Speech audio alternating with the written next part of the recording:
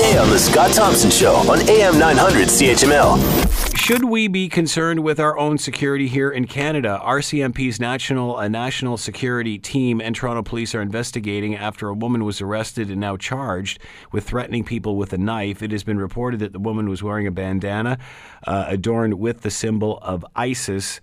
We're hearing more about a woman charged with assault than we are hearing anything in relation to terror.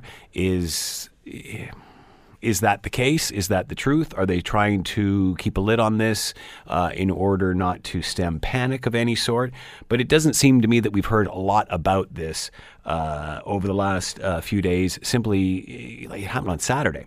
To talk more about all of this, Ross McLean is with us, crime specialist, and rossmcleansecurity.com to find out more. His Facebook page, Crime, Power, and Politics. He's with us now. Hello, Ross. How are you today? Doing great, Scott. What can you tell us about this scenario, this case?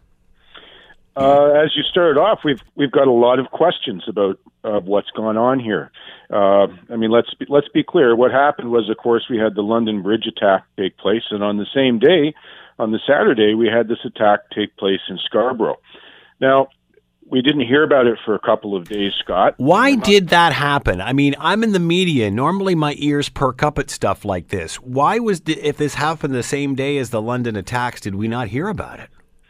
Well, that's a question I don't think we've had answered. As soon as the police decide that they're laying charges against somebody and they charge them and the charges are laid, they can release the name and the photograph if it's applicable. But I don't believe that that's what happened here. So were we trying to keep it quiet due to the politics of this? I certainly think that that's a reasonable question to ask.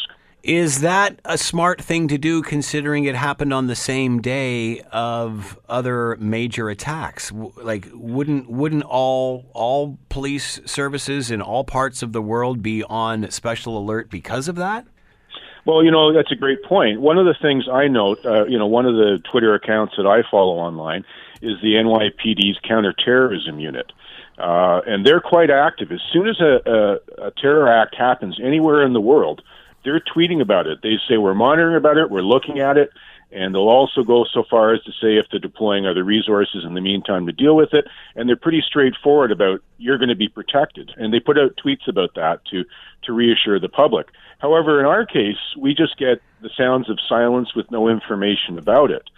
And as you know, every time I talk to you about any crime, Scott, any crime, doesn't matter what we're talking about, I always go to motivation as being a key to how you either solve the crime or protect yourself from it.